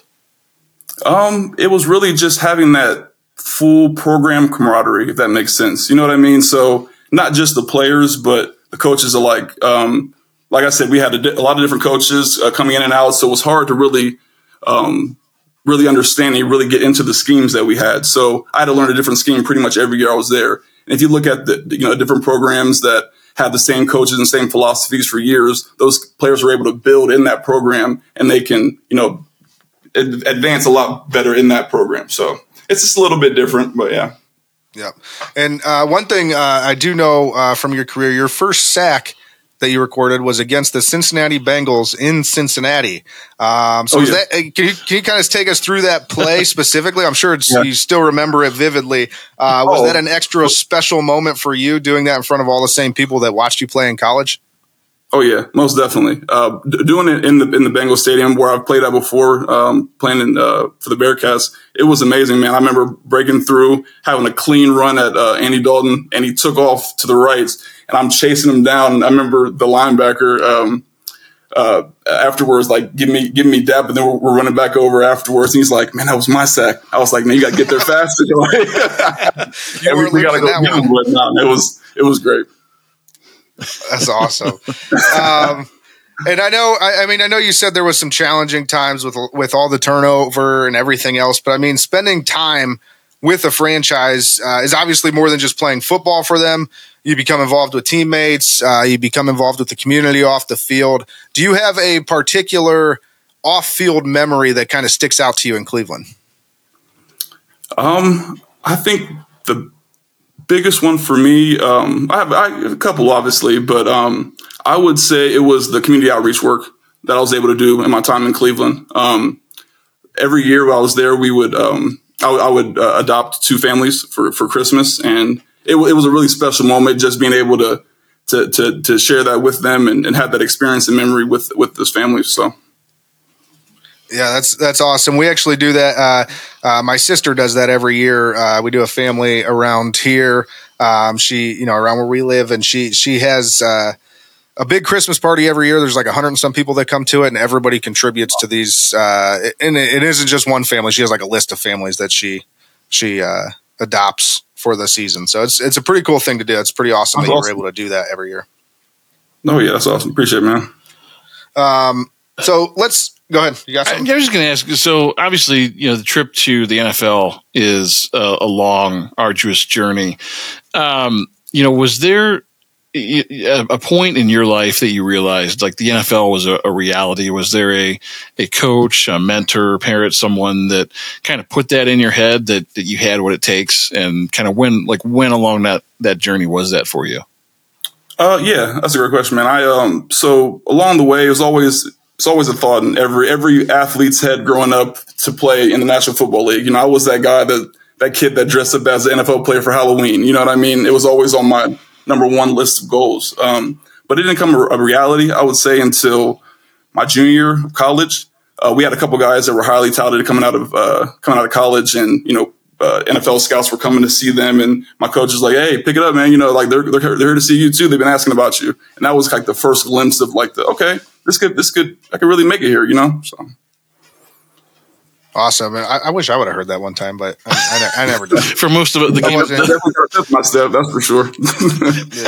I wasn't that good. The game outruns most of us. But yeah. So let's shift gears here just a little bit. You spent a decent amount of time in the NFL. You were with several different teams, and kind of with that in mind and everything that you saw, all the turnover in Cleveland, as you mentioned, what advice do you have for current players, especially the younger guys, as they're kind of getting situated and getting started in their careers? I would say for those guys to always remember that it's a kid's game, right? I feel like we, as NFL players, you get kind of consumed with how the magnitude of the game and how big it all is in the NFL and playing in front of these huge crowds, but you've been doing the same thing since you were a kid, playing in front of 15 people, in front of your parents. You know what I mean? So it's all about just remembering where you're at and what you're doing, and also just, loving the game. You know what I mean? It's a short time that you get to play this. And as you guys know, it's a small window. So being able to embrace that moment and live it in the moment. So. Yeah, and for people that don't play football, I don't think they realize, if you've never played football, just about every person that I've talked to looks back at it as one of the best times in their entire life. It's a lifelong love. Oh yeah, you can't replace that feeling. Great insight Go ahead. I'll say one more quick thing about that advice, man. Also, major in the minors. You know what I mean? Like, it's everyone's strong and fast in the league, right? So it's about being good at the little things, right? So major in the minors, I considered myself a student of the game when I played. So it was about being the best block release, the best pursuit to the ball, like all the little things I wanted to be the best at. Yeah, that's another good piece of advice. Yeah. But yeah, so I mean, like I said, great insight. Always fun to hear stories from former players, especially former Browns. But I do know that for most guys, they get this sort of second life after football, and they kind of get into their second career, if you will. So, and that's not always something professional. It could be personal. Can you tell us what you're up to today and kind of what's going on in your life? Yeah, so I'm actually about 3 months away from graduating barber school. I'm going to be a barber. I actually own a barber studio in Gahanna. I opened it about 4 years ago. So I kind of did it backwards, right? I got the shop first and now I'm getting the license. But I'm really excited about it, man. I've always had a passion for cutting hair. It's always been a fun thing for me to do. I've been doing it since high school. So, yeah. No, I mean, you know, sometimes people take different routes, but as long as the destination's the same, you're all good. Oh, yeah. So what was the initial draw towards that for you? It was going to the barbershop and kind of fall in love with the culture first, right? So it was about me going in the shop, like hanging out, and it was a cool kind of atmosphere environment for me to be in. I was you know, whatever. And then when I got older, I was in high school. I was like, oh man, let me try to find the guy that needs the hair. You know, that guy that just always looks rough and never has a haircut. I'm like, if I can take him and make him look good, I'm going to have business, right? And that's how it all started, man. Good? Hey, I can get you together.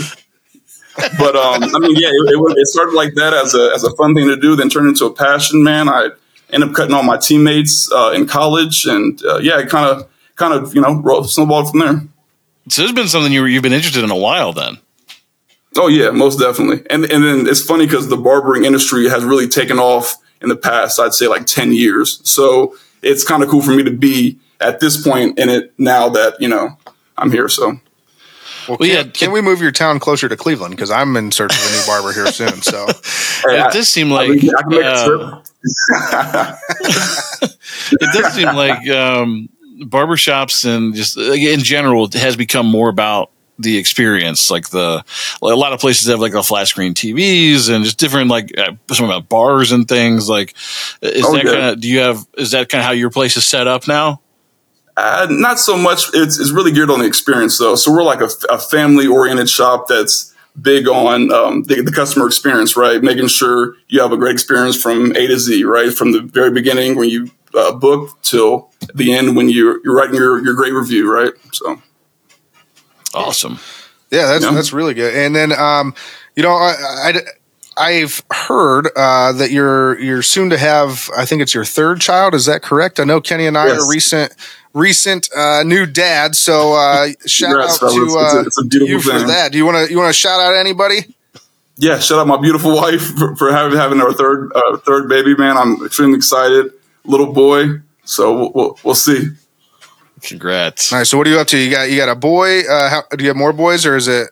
Yeah. So I have a 9-year-old boy, 2-year-old daughter, and then I have my newborn boy.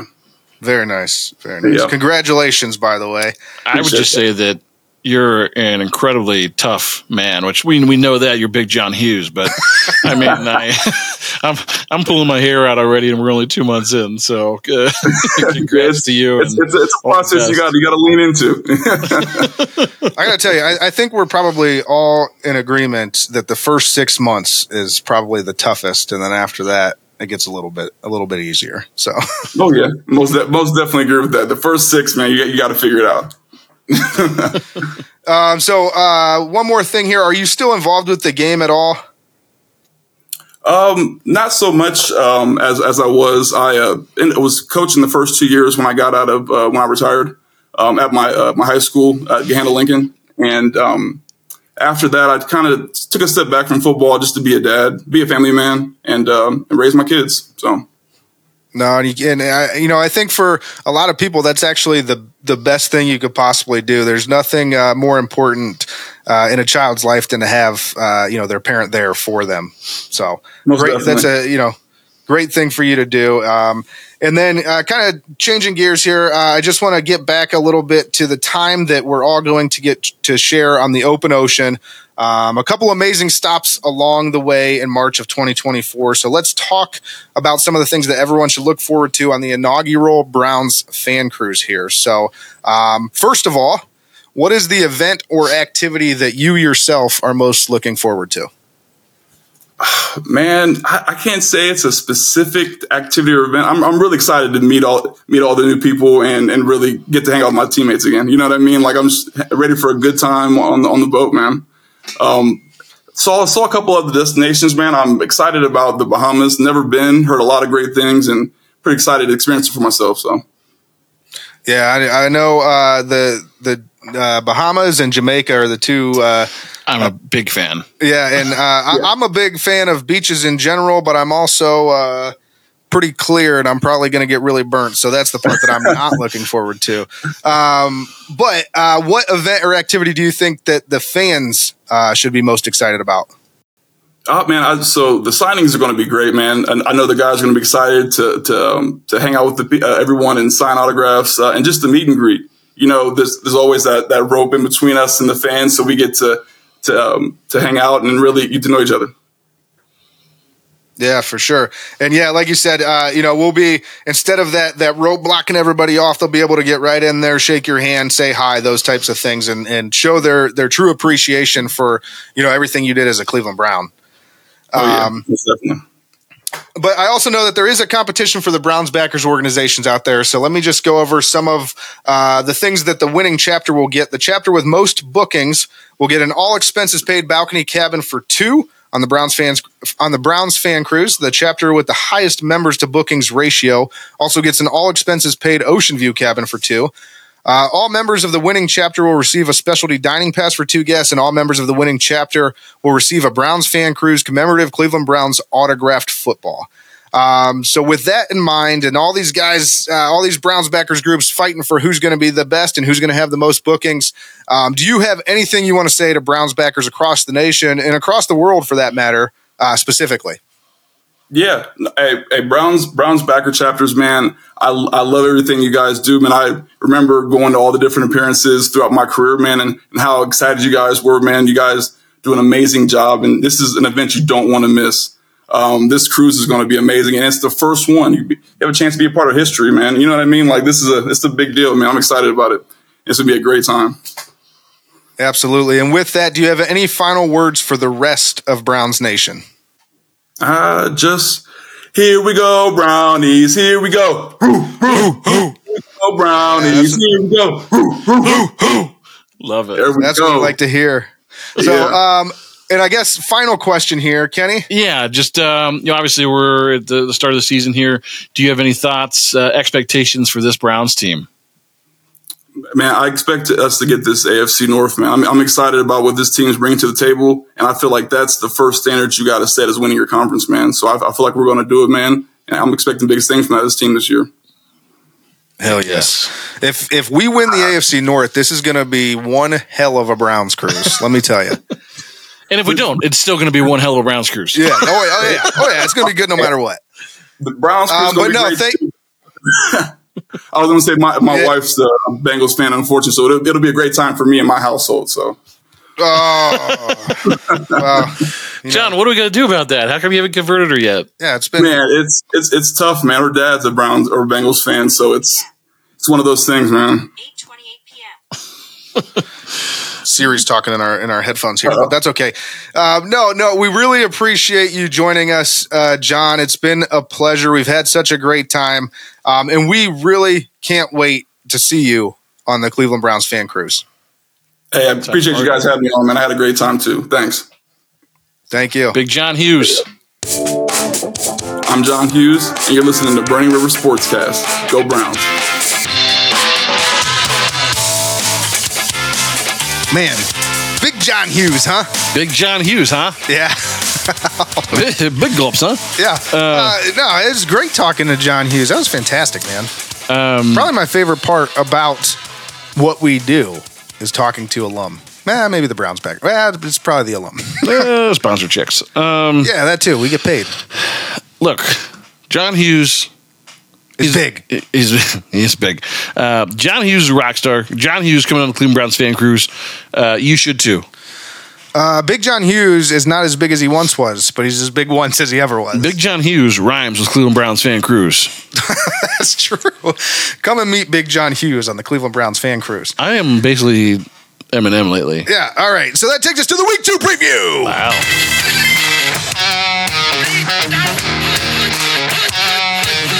Guys, it's here. We've got the Steelers this week.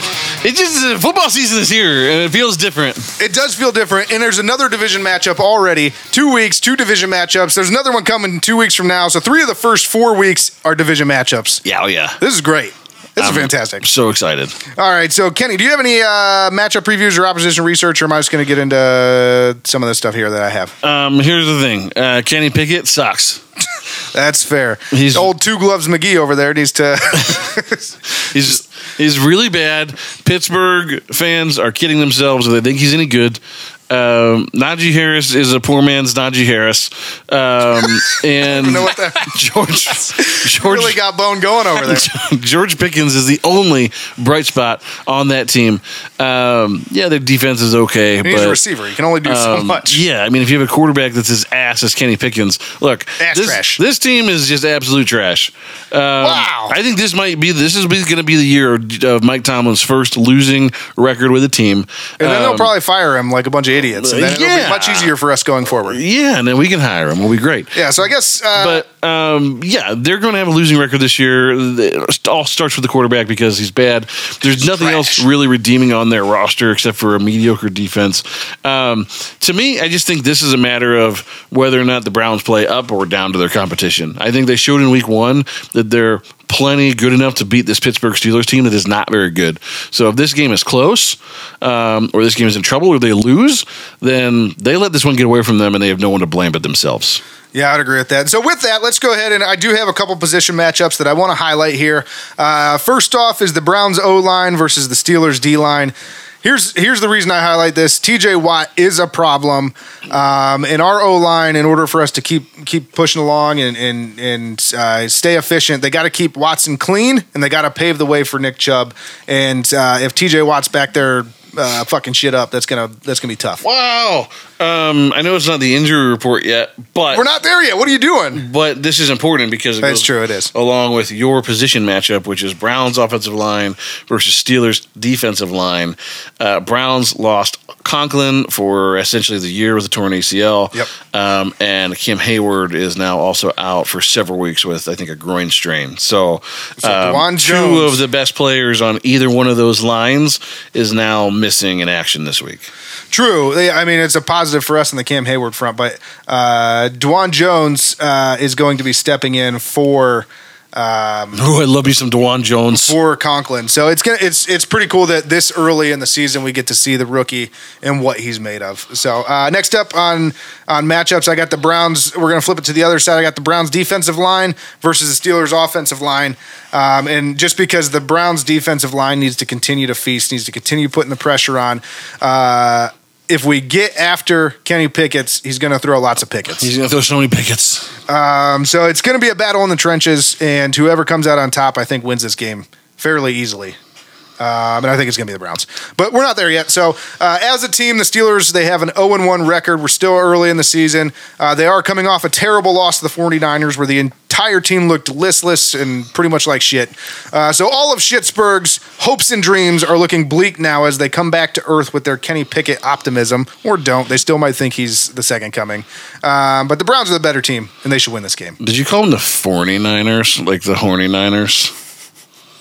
Like Forney? I don't think I did, but maybe I did. 49er, 69er? Yeah, right. Maybe. But that takes us to the injury report. Oh, let's do this again. Pause for sound effect. No, we don't need to. Cam Hayward. You've got to. It's Tech Mobile. It takes us to the injury report. Tech Mobile sound are so good. Browns lose Jack Conklin for the year with an ACL. Steelers lose Cam Hayward for up to several weeks with a groin injury. I'm glad you already did the injury report before we got there. I tried to stop you, but you didn't. Literally, there's nobody else really listed right now. I mean, this is it's Juan Thornhill missed last week. Well, Juan Thornhill missed, but he's supposed to be back this week. So Jedrick Wills got X-rays for some reason, and nobody knows why. But maybe he's okay. If they X-rayed his brain, hopefully they found it inside. Hopefully he has a brain. He still is the worst part of that offensive line. Turnstile. All right, so next up here, Kenny, do you have a player to watch in this game? You ever been to the subway in New York City? No, I've never been to New York City. Like the toll booth thing where you get to go on the subway? I've done that in Chicago. Jedrick Wills is not even the turnstile. He's just the guy that sits in front of the turnstile and watches you scan your ticket. and he just turns the gate open. He's just like, here you go. Yeah, come on. I'm not even going to stand in the way. Come on, right over here. Take a seat. Take a seat. So who is your player to watch? Oh, God. Look, I think my player to watch for this week against the Pittsburgh Steelers is I wish I could pick someone different. It's Deshaun. I'm hoping for better weather, especially early in the season, because I just need to see him play well at some point here. I wish I could pick anyone else right now, but the offense was just so lackluster in week one. And I think, again, there were 1,000 reasons why that game kind of went the way it did. I know Nick Chubb is going to show up and show out. Deshaun, though, needs to improve over what he did in week one to I think, alleviate any remaining anxiety for Browns fans that we may have question marks at the quarterback position. And then I texted you during the game. I said, everybody's going to blame the rain on this, for the lackluster performance in week one. And I even told you, I said, I'll probably be one of them. Well, I'm going to say I chalk it up to the rain because of how bad both quarterbacks looked in that game. And I know Burrow's dealing with an injury, but I think the rain came down a lot harder than anyone expected. And I think even down to equipment guys weren't ready for it. So it was apparently a monsoon. Yeah. So Bone Man, who's your player to watch this week? All right. So I had so much disdain for Cade York that I immediately fell in love with Dustin Hopkins. And you did. You called him the truth the last time you were on. He just took all my anxiety away this past week, and I want a repeat. So your player to reinforce that. Dustin Hopkins. Yes. Hell yes. I like that. Going hard on the kicker. Zach's getting it wins and loses Bone games. Man's getting hard for the kicker and going hard on the kicker. Bone doesn't watch the rest of the game. He's just like, call me when it's time for an extra point. Mm-hmm. I'm in. Go ahead, Bone. No, every kick he made this past weekend was dead nut center. Dead center. Even if Cade York made a field goal, it was almost hit the pole to the left every time. Yeah, and it was just nice. You ain't lying. You were definitely on the edge of your seat watching Cade York kick. For me, the player to watch is DeJuan Jones. I mentioned it a little bit earlier. He is going to get the start for Jack Conklin, and he will be lining up across from TJ Watt the entire game. That's a really tough matchup for a rookie. So if there's any way for the Steelers to pull out a victory in this one, I think it's because TJ Watt causes a ton of problems against DeJuan Jones. But DeJuan Jones is Big Thanos, so he's going to stop him. He's going to surprise everybody, and he's going to cement his place as the new starting right tackle, even when Conklin comes back, and that'll be somebody that probably moves in the offseason. Yeah, I mean, I can't imagine Conklin coming back at this point. Look, I like Jack Conklin. I think he's done a ton of good here. I wish him all the best. He was certainly a centerpiece of that line for as long as he's been here, but he hasn't been able to stay healthy the last couple of years. And let's hope we caught lightning in a bottle with DeJuan Jones. I mean, he's a big dude, and I'm excited to watch and see what he does. Lightning in a bottle. Nah. All right. So, do you know what it's time for? DeJuan Jones? No. Well, yeah, but do you know? Do you know this is big? No. It's time for King of the North. King of the North. This is the best sounder in the game. Oh, yeah. So good. All right, so King of the North is off to a fantastic start this year. I just want to remind everybody that I won King of the North last year. I am the King of the North. Thomas Shelby. I'm the King of the North. And Kenny really is bad at picking AFC North games. Probably the worst I've ever seen. He's pretty much trash. And he's off to last place this season already, so that's always exciting. Bone Man's keeping pace with me at 3-0. What can I say? I'm undefeated. I'm really good at this. You're going down this week, sucker. Okay. So without further ado, let's go ahead and get into this week's games in the AFC North. There's only two of them because we all play each other. So first up, we got Baltimore at Cincinnati. Kenny, who do you got? Look, I think there's some serious concern still around Joe Burrow's ankle. I don't think it'll be a monsoon again this week, but I still don't think he's 100%. And I think, like we've talked about before, Cincinnati's just not that good of a football team without Joe Burrow. So I think until he proves that he's better on the field, I think they're going to have a rough start to this season. They have started slow the last couple seasons. Despite the fact that Baltimore lost J.K. Dobbins for the year, which is brutal. A huge loss again for them. I think that just puts more pressure on Lamar, and he doesn't have to try to spread the ball around and be about. It's just going to be on him to win games, and I think that's when he's at his best, as evidenced by like every time he's played us, and he poops his pants during the game and comes back later and beats us. So Lamar Jackson, one of the best stories ever. Not for us, but for Baltimore. Well, I shit my pants, and then I still came back and beat the Browns. I'm calling Lamar Jackson and the Baltimore Ravens to beat Cincinnati this week. Wow. Okay, and Bone Man, who do you got? I got Baltimore as well. Short and simple. Yeah, I was gonna say something similar to Kenny, just with Lamar. I think he's gonna shit on Cincinnati. Oh wow, he's actually, instead of shitting his pants, he's gonna shit on Cincinnati. Got it. Skyline chili, baby. Yep, and I'm going to go against the grain of everybody else on the show here, and I'm going to pick Cincinnati. I think Joe Burrow bounces back. I think he has another week to heal up, and I think we're going to see the Joe Burrow that we're used to. I like Cincinnati in this one. I don't think Baltimore's as good as everyone's saying they are. I think Lamar Jackson, it's a ticking time bomb. He's going to be hurt any day now. So, yeah, I got Cincinnati. How about just on Sunday, you had Joe Burrow in his $275 million contract. Yep. Deshaun Watson in his $230 million contract on the field at the same time, and they passed for like less than 250 yards. Incredible. I will say, so I mentioned it a couple shows back, and I just want to point this out. You as you do, because it's fair, it's warranted. You give the Browns some shit anytime Deshaun Watson doesn't do what he's supposed to do because he's $230 million fully guaranteed quarterback. I get it. Fully warranted. But he is now the third highest paid quarterback in the division. So he's still the number one highest paid guaranteed contract money quarterback in the NFL. That's fine, but he's the third highest paid quarterback in the division. Joe Burrow is only guaranteed $215 million out of that contract. A guy that's been to the Super Bowl. Yeah, but I'm just saying. He's been to the promised land. Third highest paid quarterback in the division. He's been to the promised land. Next up, he's seen the mountaintop, and it is good. That's he just wants to get back. I have seen the top of the mountain, and it is good. Nice. Bone Man with the sounder. He knows. So next up, we obviously have Cleveland at Pittsburgh. We'll start with Bone Man. Bone Man, who do you got? I got the Dogs. Cleveland's winning it. I got the Dogs. All right. Zach's like on the back of 10 Dustin Hopkins field goals. Yeah, speaking of which, what is your score prediction? Because this kind of tells me how many field goals that you think Dustin Hopkins will make. 20-10. 20-10. So you've got him with 2 field goals. I like it. All right, so 20-10 there. Kenny, who do you got? Hey, look. Here's me. Here's the pessimistic Browns fan, right? The Browns haven't given me a reason yet to not like them in a game. So I will pick the Browns this week for the dub.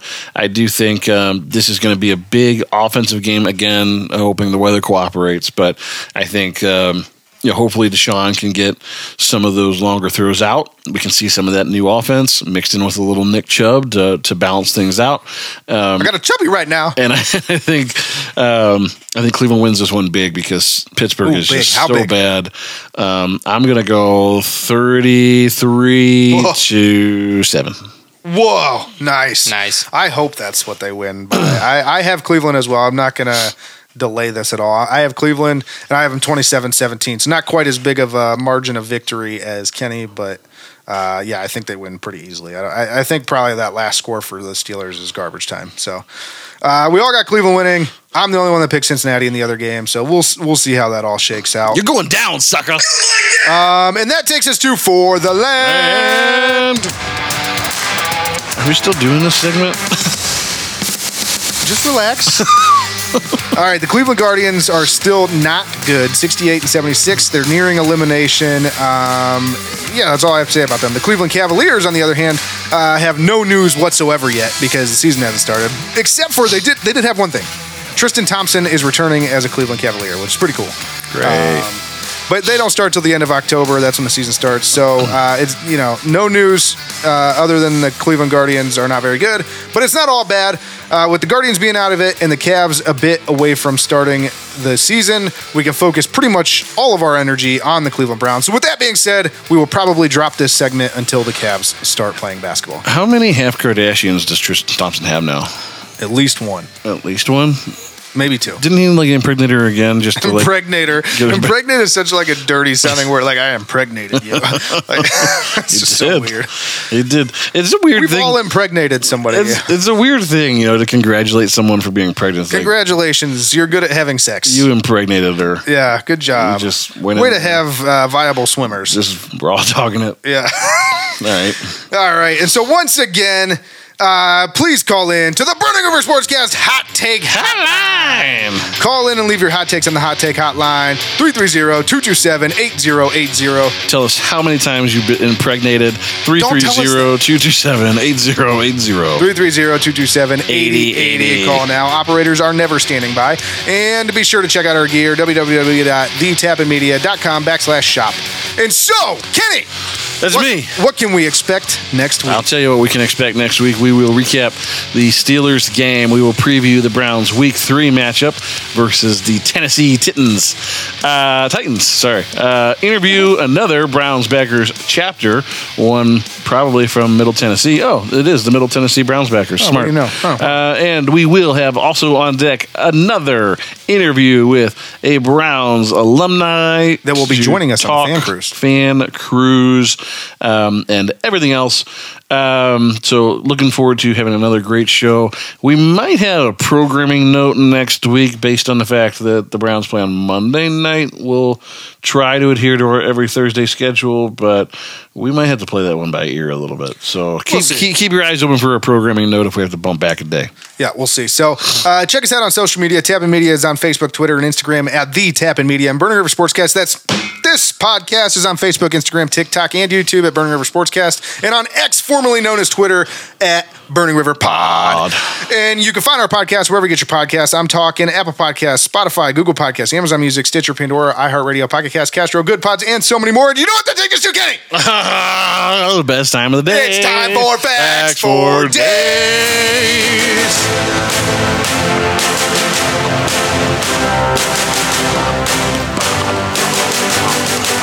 Facts for days. Facts for days. Oh man, did you guys best sounder in the game, and then we added to it. Did you guys watch all that growing up? Yes. I've been trying to find this. I got my ducky in the tub. Yeah, but Keenan also, I swear, and maybe I just have my shows mixed up. I swear he played a segment called Just the Facts, Man. And he came out with a fax machine and it would say dumb facts. But I can't find it anywhere. So the guy must have imagined it, or it's a different show. Is it one of those Mandela effect? It could be. Like you were imagining him, but it was really somebody else or nobody at all? Yes.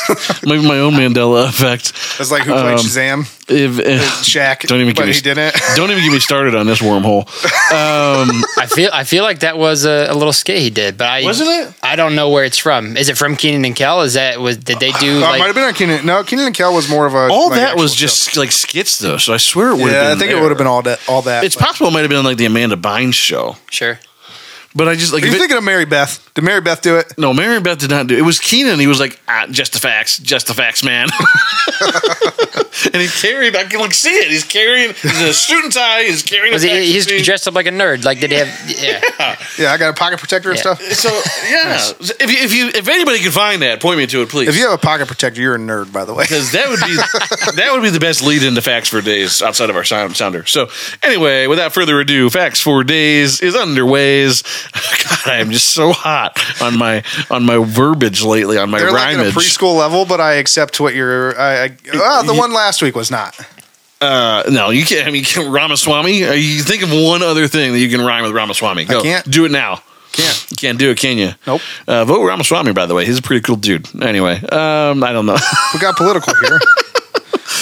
I just like his teeth. Facts for Days. Have you ever seen an old photograph?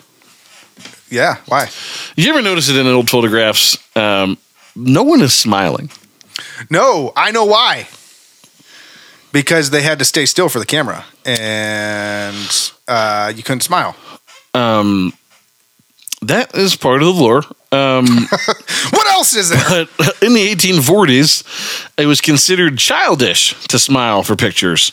So it became popular for people to say prunes instead of cheese in order to keep their mouths taut.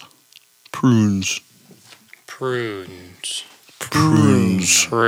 That's the look right there. That's how every old picture looks. And I got this old timey hat to go with it. Hopefully you can see that on the green screen. Number 2, before we had toilet paper. That was a bad time. This was a bad time. Do you know what year toilet paper was invented, by the way? In like the 1920s. Bone? You're the history major. 1860. God, 1857. Bone is just all over it. That's fantastic. So it begs the question, up until 1857, what, if anything, did you use to wipe your ass? I don't know, Kenny. Can you tell us? I can. Most people used corn cobs. I've heard this before. Is it because it was ridged for your pleasure? I don't know, but by the 1800s, paper was becoming more widely available. And so finally in 1857, a New Yorker named Joseph Gaiety introduced and patented the first toilet paper. He called it medicated paper for the water closet, and his name was printed on every sheet. But before then, you used a corn cob. Corn cob? Incredible. That sounds like it would hurt. I think I'm going to start keeping a corn cob in my bathroom for guests. Sounds dangerous. Once the house is finally remodeled. Yeah, we don't use toilet paper in this house. We only use corn cobs. It's green here. We're very green. And then finally, hashtag corn cob. Does anyone know the real name for a hashtag? We grew up with it being called a pound sign. No. It's a pound sign. It's a pound sign. It's not a pound sign or a hashtag. It's an octothorpe. Oh, an octothorpe. I did know that. Yeah, I didn't know it off the top of my head, but like if it was a multiple choice, I probably would have got it. So next time you're on X, formerly known as Twitter, go ahead and octothorpe the shit out of your posts. Octothorpe everything. Octothorpe corn cob. Octothorpe corn cob. And as always, don't just settle for being a part of the problem. Be the whole damn problem. And only you can prevent river fires. Octothorpe corn cob! Octothorpe corn cob! Octothorpe corn cob! Octothorpe. Burning River Sportscast. Can you imagine they just had like a basket full of corn cobs? I liked Facts for Days today. It was a little more relaxed than usual. Usually you get pretty crazy. You don't think dry them out? You don't think putting corn cobs in your butt is crazy? I said it was ridged for your pleasure. They're ribbed, not ridged. Yeah, but corn cobs are ridged. Does not sound pleasurable. Speak for yourself. Ribbed is one thing. This was corn cobs that you've already eaten all the cord off it, right? That is a corn cob? Yeah. How do you know? Like if you get corn coming out, how do you know whether it was from the corn cob or from you? How do you know? Burning River Sportscast. Burning River. That's what we talk about. Burning River. Burning River Sportscast. I got bigger pieces of corn in my crop. Until next week, friends. Browns Fan Cruise and the Burning River Sportscast. What better combination could you possibly think of? Motorboat? You play the motorboat? Use motorboats. son of a bitch. You old sailor, you. And everybody should be 69. It doesn't matter what you think. Wow. It rubs the lotion on its skin or else it gets the hose again. By the way, I want my foreskin back. We all do. What is this? A center for ants? What do you mean funny? Funny how? How am I funny? I have seen the top of the mountain, and it is good. Erroneous. Erroneous on both counts. Oh, Lord. Maybe he's okay. If they x-rayed his brain, hopefully they found it inside. What an idiot. Oh, what a loser. But damn! You know why, mister? Because you drove a Hyundai to get here tonight. I drove an $80,000 BMW. That's my name. Ralph, I don't know where you're getting your statistics. Where's Logo Girl when you need her? I desperately want to make love to a schoolboy. Down goes Anderson! Down goes Anderson!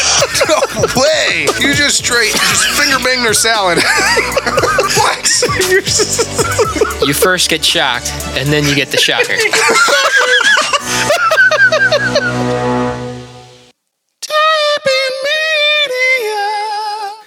Today's episode was brought to you by Towpath Rum.